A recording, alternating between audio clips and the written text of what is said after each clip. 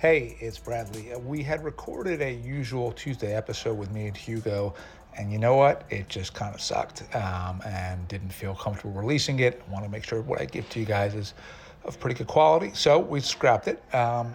Instead, we're going to post an episode that would have gone up normally on a Thursday with Carl Miller from Demos. That's a think tank in London, and it's about tech regulation. So please check it out, and Hugo and I will be back next week. Thanks.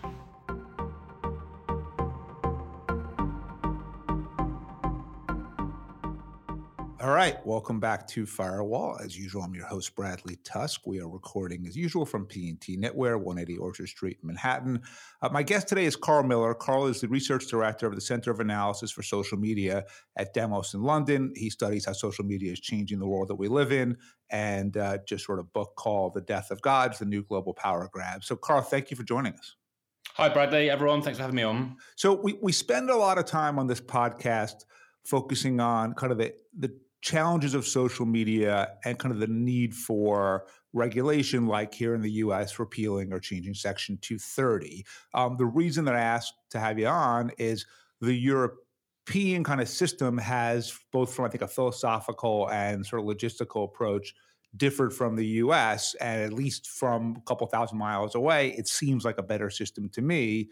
But for all I know, that's just because it's easy to think something else is better than what you have. So big picture, it is hard to do, but how would you encapsulate kind of the European mentality towards what social media should and should not be allowed to do? Yes, well, I mean, so the big picture, firstly, is that there is this is a fiendishly tangled and complex set of interlocking legislative frameworks, which even the regulators and the European Union policymakers agree is complicated and currently untested. But if we soar above all of that and we really just look at it, what it's basically doing is trying to create a legal structure of democratic oversight of responsibilities for the major platform providers.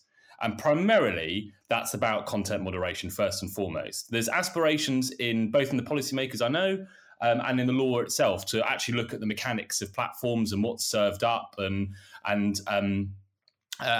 the platforms work around antitrust and market competition. But at least initially, the laws coming into place are around holding the platforms to account for hosting legal content. So in the U.S., and maybe this is purely sort of an ethos of each continent sort of thing, but the Telecommunications Decency Act of 1996, as you know, provided legal protection for the platform so they couldn't be sued for any content posted by the users.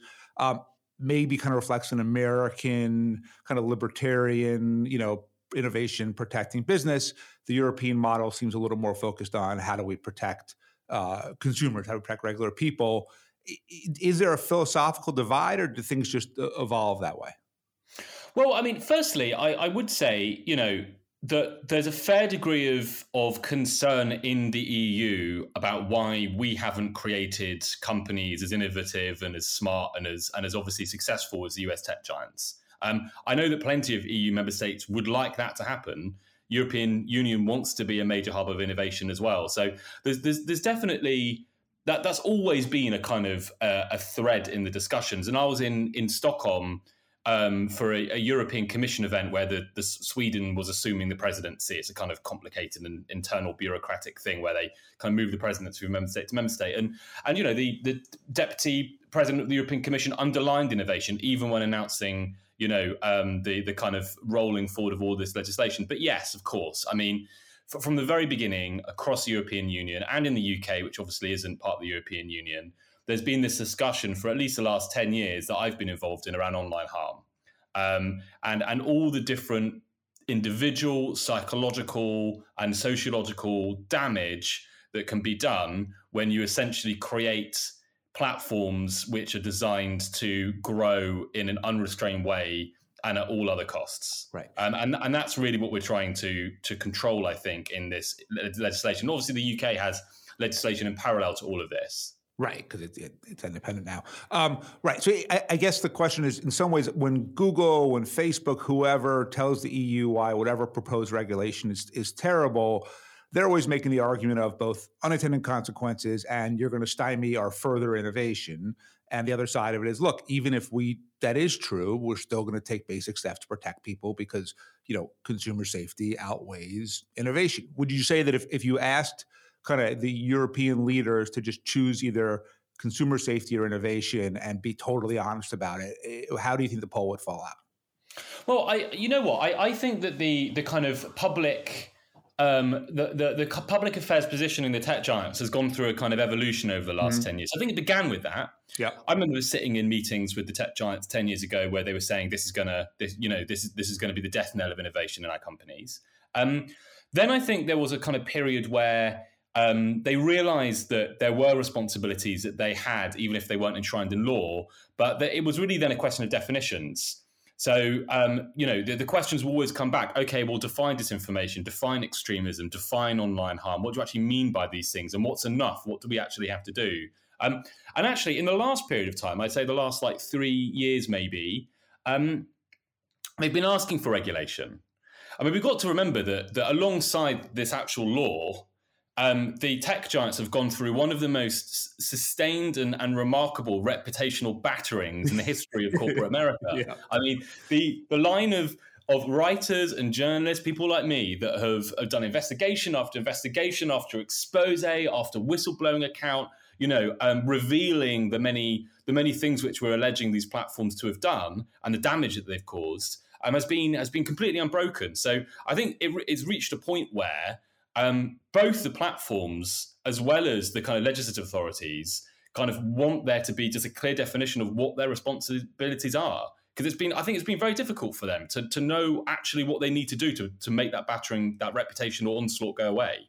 I think that's right. And by the way, not unlike what you're hearing at least here in the US from the crypto companies, which is to the SEC, just tell us what the regulation is, right? We'll comply with it. We don't even know what we're supposed to be doing. With that said, my at least basic thesis is, and this is pretty fucking obvious, but these are all for-profit companies with incredibly high share prices. They all make money from advertising. That's basically their business model. Advertising is based on clicks. Negative content drives more clicks than positive content. And so even though they talk a good game about content moderation and they realize the damage to their reputation when really bad things happen as a result of the content on their platforms, they still actually, at least here in the US, fight any attempt at all to change the liability for it, which says to me, yes, they may recognize that they need sort of a different public posture a little bit, but their underlying motivation is, more profit ahead of sort of any of the harm that their platforms are causing. You agree or disagree?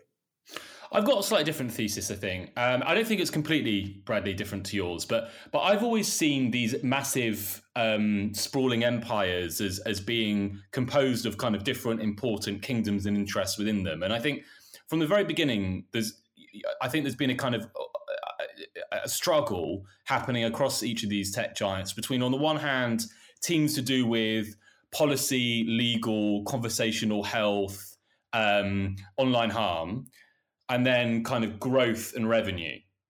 And I think the way that they've developed is largely that most of the time when those two things have come into conflict, the teams around growth and revenue have really won.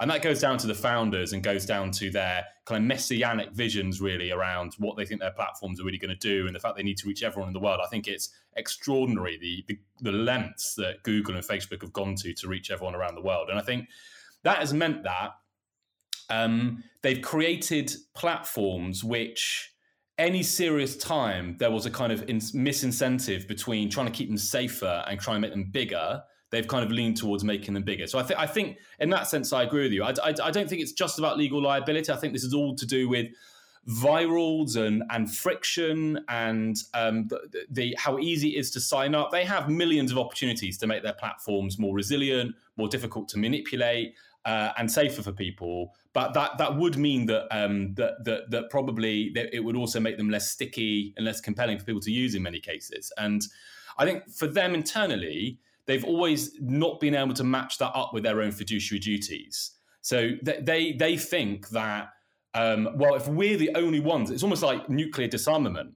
They're like, okay, if we unilaterally start tweaking our algorithms away from optimizing for attention, we're just going to lose share of the market to competitors. And that would be in violation of own fiduciary duties to our shareholders, I think they feel. So that to me has always been the tension. Yeah, that makes sense. So then, when you describe kind of the thought process within these giant platforms, you almost describe sort of that different pieces of the company have different perspectives and different motivations. What does that say about antitrust and the need or lack thereof to break Google and Meta and Apple and others into smaller companies? Yeah, I mean, you know what, and I think that the lack of serious antitrust action in the States, I think, is much more surprising to me than the difference between the European Union and the States when it comes to online harm and consumer protection. I mean, we definitely do come from different traditions when it comes to consumer protection, but I mean, anyone that wants free, free and innovative markets needs to care about competition, and I think that the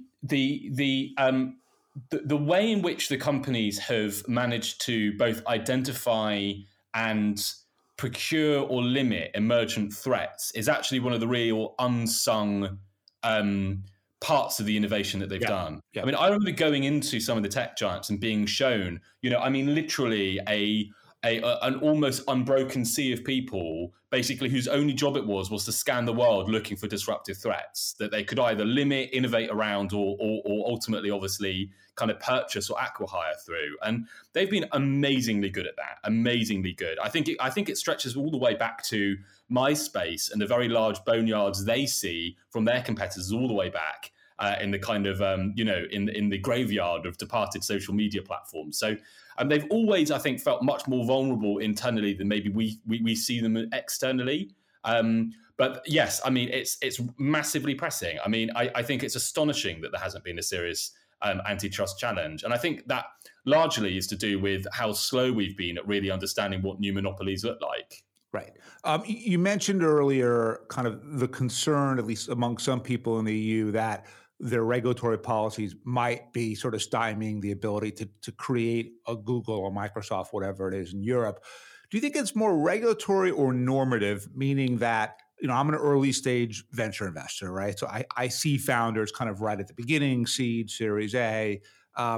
And to me, the thing that marks them the most is the people who have the biggest willingness and stomach and fortitude to disrupt an entrenched interest, to disrupt social norms, to take all of the beating that you take to do it is a big determinant in success.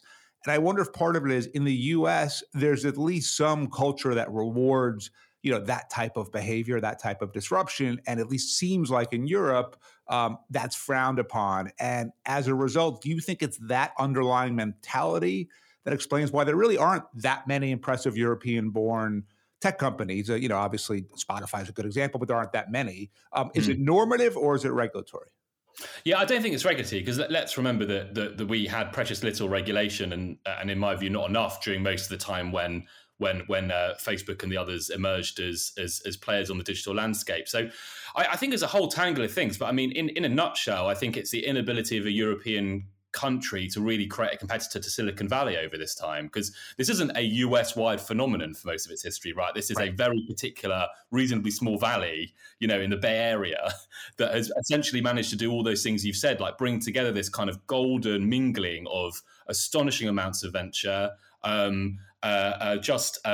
really tight, like kind of densely networked clustering of incredible talent, and then this kind of normative social series of values around trying and failing, setting up companies and embracing all the things you need to do to try and disrupt marketplaces for good and for bad.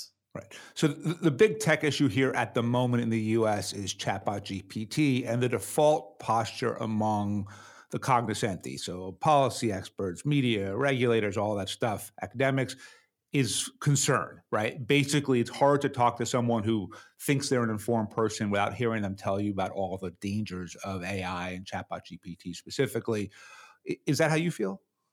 Well, I actually, amongst all my writing and everything else, actually, am a partner in a technology firm dedicated to researching natural language processing for the last Okay. 10 years. So you're the exact guy to ask this question. Well, so I'm not a foundational researcher in NLP, but most of my colleagues are. Yeah. And I have to say, like, it was about 6 months ago on other tasks other than generative text creation, where my NLP colleagues started using words like crazy, magical, voodoo machine learning and things like that. And there was definitely this kind of really incredible excitement coming from them about how these new large language models, and autoaggressive models were able to do tasks which were different, just fundamentally different to the other things we've done in NLP.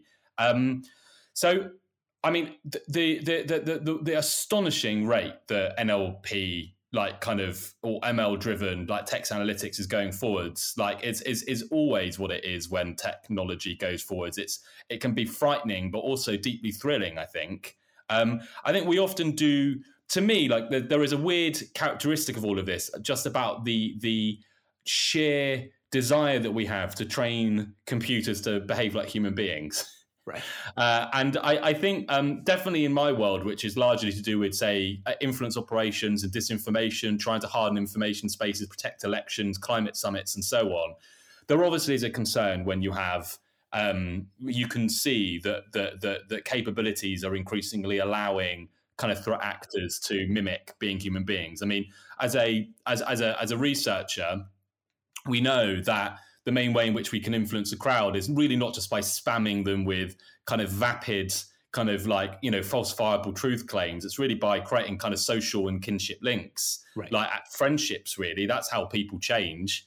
And were I a threat actor, I would be really looking at whether I can use those kinds of models to, create tens of thousands of continuous kind of social bonds with people. That would be so definitely. I think that there are new ways in which, say, things can be made worse, but obviously made better too. Yeah. And we use exactly those self-same models when we go out and try and identify influence operations in the wild. So when people ask me a lot, you probably get asked a lot about this too, which is sort of how will AI be regulated, right? And the kind of first thing I always say is, look, we haven't dealt with the issues that we should have dealt with in the US 10 years ago, right? We don't have a version of GDPR. We don't have a Digital Services Act. Section 230 is alive and well. We're not aggressively prosecuting anyone with antitrust. So yeah, there's 50 things that you probably should do to regulate AI, and the same thing with Web3. But we haven't done the basic stuff to regulate Facebook and Twitter and Google. So from my perspective, it's been, yes, this will happen, but it's a pretty long way off. And as someone who invests in companies where I only do so if I think that I can change the regulatory structure to really benefit my portfolio companies, I'm not looking that hard at AI right now because I just feel like the regulatory fight is really far away. What do you think? No, I think that's, Bradley, I think that's absolutely right. And,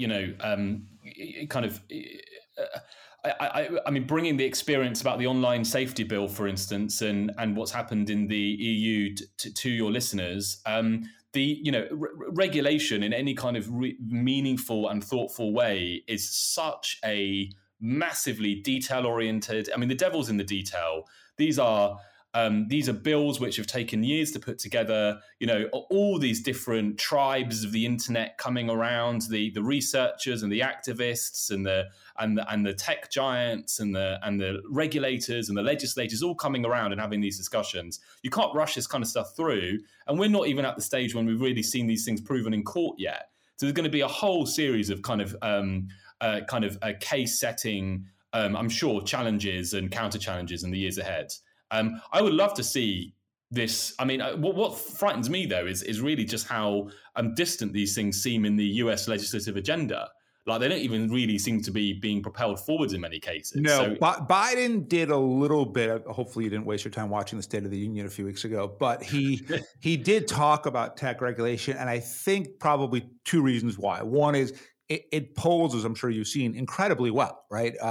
Totally bipartisan. And the second thing is, at least in the US, where we right now have a divided Congress where the Republicans controlling the House and the Democrats the Senate, tech regulation may be one of the few things you can get consensus on, because the one thing we know is everyone hates the platforms. The right may hate it for different reasons than the left, but they both hate it. So I feel like at least here in the US, we're seeing a little more emphasis towards it. But again, the hallmark of our system is people talk and talk and talk and nothing ever actually happens. Right. I mean, we go all the way back to the Obama White House, and obviously they were setting up kind of high-level commissions looking at algorithmic regulation and oversight. And, I mean, I know this has been a high political concern in the States as long as it's been in Europe, but the devil's in the detail, as I said, and let's see if that bipartisan support holds when you actually start laying down in draft legislation like what the requirements for the platforms would be. Because my main worry in the States is that exactly the social effects which we worry about, of creating essentially kind of damaging, almost like cult-like social movements that are kind of fed hugely cherry-picked versions of the truth in one way or another and for various reasons. That is exactly the kind of creating the kind of social structures which look to me like it's making bipartisan accord on online harms completely impossible. I mean, disinformation, believe it or not, began kind of 10 years ago as a kind of fairly arid kind of like think tank and academic analytic concept. And it's just been pulled apart by kind of polarization and sectarian rancor in the States. Yeah. The thing that at least here in the US, that Chatbot GPT replaced as sort of the topic of conversation is Elon Musk's ownership of Twitter. As someone who studies social media, what's your take on it so far?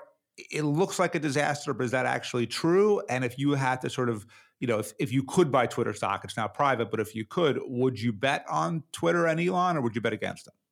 Oh, gosh. You're on a US podcast when you're being asked to do stock tips. I love that. I mean, Musk's purchase of Twitter, definitely represented to me, the most serious, departure from the online harms agenda so far.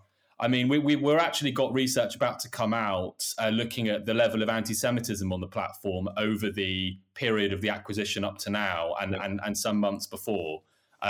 So without kind of scooping my own story, everyone watch out for that, because you'll see what happens when you suddenly start firing all the people in the platform responsible for platform moderation. I mean, definitely the way in which the platform has behaved has changed enormously. We can see that, and we will continue to see that in the months ahead. I mean, is it working as a company? No. I mean, we can see much less, obviously, now than we could before about Twitter's financial performance. But all the indicators are that, selling advertising is quite important to reassure those advertisers that they're not advertising next to a neo-Nazi. And that's exactly what firing all your platform moderation, changing your content posture is not going to reassure them is happening. So if I were the founder of a new social media platform, Mastodon, or just something fictional, and I came to you and said, okay, Carl, given Twitter's state of disarray, given everything if I wanted to now create something that would give me, differentiation in the marketplace and a competitive advantage, what would you advise them to do in terms of the structure and the platform? Yeah, well, the watchword has always been decentralization, hasn't it, for the next generation, of which Mastodon and Eugen, who is Mastodon's creator, I know he was always created Mastodon with the idea that I interviewed him several years ago with the idea that it was waiting in the wings for some deep crisis happening at Twitter, and here it is. Decentralization in and of itself, I'm not sure is actually particularly beneficial to people. I don't think most people care about the infrastructure. They just care about what it means for them. And obviously Mastodon is one kind of offer, which is basically decentralized rules. Yep. So everyone can kind of set up their own mini kind of Mastodon kind of instance and run it within the Fediverse and set very different rules around the content moderation. Me personally, I would probably lean in for a different reason. I would try and set it up so that people got more of a piece of the actual revenue generation. You can easily imagine now kind of network-based platforms delivering the same basic kind of service as Facebook. And imagine if you were giving 50% of that away to the people actually participating. I mean, YouTube to a certain extent does that already. You've got to hit pretty high numbers for any of the money to be meaningful. But I think that's right. And I think when people talk about the creator economy, that may actually be what they mean, which is, the two things where I think, at least in the US, consumers really get screwed over is, one, I can only go after you if you defame me on Twitter, and odds are you, whoever it is, probably doesn't have that many assets to recover. And two, I'm not only the product, but I'm creating the content for free also at the same time, right? And so being able to at least monetize that to a certain extent logically seems like it should have appeal to consumers. And I guess, do you think it's working with YouTube so far? Well, I would say that, content creators is one thing, but I mean, the kind of disruptive challenge to that would be kind of network-based platforms that are spreading out that amount of money amongst all the participants. So that would be both the creators of it, the viewers of it, innovators, content moderators, all of it. Like basically recreating the company as a much more organic and porous series of people doing different jobs at different times according to some form of remuneration scheme, and that's kind of what I could see now, the kind of combination of like decentralized technology and cryptocurrencies might be able to proffer in the years ahead. They're very powerful network effects. We always have to remember at these companies, like there's a reason why Facebook has grown to be 3 billion users. So the kind of the challenge has got to be pretty fierce. It always reminds me this question of how you challenge the tech giants, of Cory Doctorow's idea of adversarial interoperability. The idea that really any challenge has to reflect the fact that this is the landscape we live in now and kind of dock into the platforms in ways which both uses their size, but in ways which is a challenge to them. So I would say that idea as well would be something you'd have to build in, an idea that it would be something which would be an overlay on the networks, might use the networks, might publish content on them, but which actually isn't just something which can be swallowed by them. So I'm not sure how big of an issue this has been or not in the UK and the EU, but here in the US, what to do with TikTok is also a major sort of concern among social media issues. If the White House called you, said, okay, Carl, we have this platform that exists, tens and tens of millions of people use it and enjoy it. So just removing it isn't particularly easy to do. But at the same time, we have genuine national security concerns because of China. What would you advise them? Well, firstly, give us the API. So as a researcher, governments around the world are actually now very reliant on the research community to be able to flag kind of important trends, departures, threats, like where is the harms happening on their platform, from whom, in what way. When we were publishing lots of work on Facebook and Twitter and the others around the Ukraine war, pro-invasion influence operations, the information spaces have obviously become basically a new theatre of war, really. And we can expect all autocratic states and possibly liberal democratic ones as well to be very active on them and maneuver across information. We can see nothing on TikTok. Like, we can do no systematic research there at all. And what that means is that if you really go and you look at all the academic papers and you look at all the think tank reports and so on, it looks like Twitter's the venue for everything, and it's not. It's just the most accessible, researchable platform. Right. And platforms that don't offer that kind of data availability, I think, are probably getting away with murder. I mean, I had tons of kind of anecdotal reports coming to me of all kinds of very suspicious things happening. Putin memes from left to right on TikTok that we just weren't able to research in a systematic way. So, ask number one. Is give the data over to everyone so that we know what's actually happening. And I mean, ask number two. I think we are moving in a world of kind of data sovereignty, really, where every nation state is going to require the data to kind of be based on their shores. And for there just to be really clear about what happens to that data when it leaves their shores. And the internet itself is kind of breaking apart in front of our eyes as we have the kind of splinter net and China moves away. Right. Even though England is, the furthest away in Europe from Ukraine and the war, you're living on a continent that is in the midst of a really serious war. here from the U.S., we read about it every day, but I don't think we feel it in any particular way. Do you feel it? Do people in the UK feel it? Does it feel like this is a really big concern and problem? Or is it just something happening still, 1,000 miles away that you're not particularly worried about? No, I mean, it's a couple of hours flight away from us. So we definitely feel it. I've been in London, during DevFest Ukraine, where Ukrainians came over to host one of the 3 stages. One of them in Ukraine was in a bomb shelter, and had them crying over the lunch about people that they've lost during the war. Yeah. I mean, there are large numbers of Eastern European communities across the UK. This is definitely something that we see and we see and feel. This is, there are just millions upon millions of parallel tragedies happening there, and they're rippling all across the entire continent at the moment. So we feel it in that sense, in terms of the kind of social and human cost, but obviously we feel this in terms of the kind of European security order as well.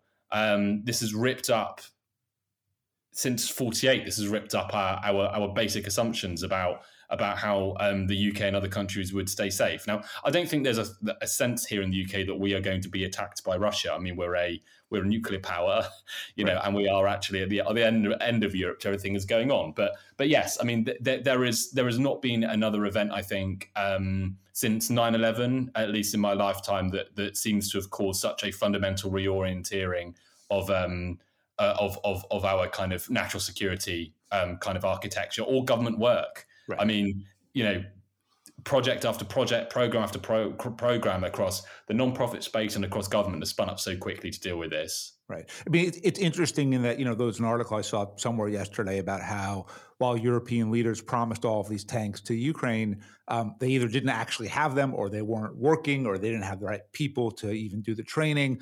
And while I'm loath to ever say Donald Trump had a good point about anything, to a certain extent, his point about NATO really just being the U.S. military and Europe just sort of leaning on it without doing much on their own end, it's starting to seem like maybe he was right. What do you think of that? Well, I mean, I think it's certainly true to say that without without US military support, we would have an utterly different situation in Ukraine today, for sure. I mean, the US has given as much in military donation as I think every other country put together.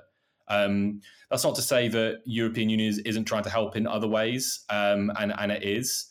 But I think this has just blown a hole in military planning across the continent. We didn't have the military industrial base.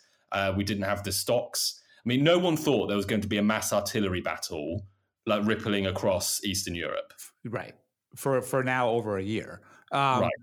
So however this war gets resolved, does it then lead to countries in Europe saying, okay, we've really got to rethink and work on our military, or do they just kind of go back to saying, we'll let the U.S. handle it?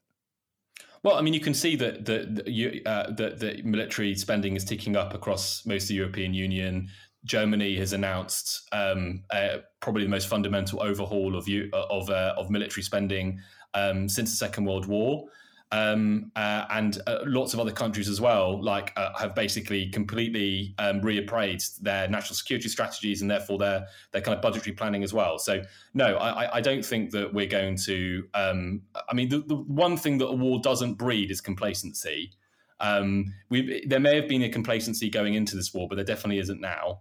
I don't think there is any kind of appetite from the European Union to be reliant on the US military for guarantees of its own kind of security and sovereignty. Yeah, that makes sense. Hey, Carl, how do people find out more about your research? How do they follow you? I have a feeling people will be really intrigued after the last half hour or so. So what do they do to learn more? Well, I'm still on Twitter, which sounds quite an old school thing to say nowadays, but at Carl Jack Miller on Twitter, or just get in contact with me. Carl.miller@demos.co.uk. I always happy to have people reach out and keen to explain our work. Cool. Great. Carl, thank you for joining us. Great. Thanks, Bradley.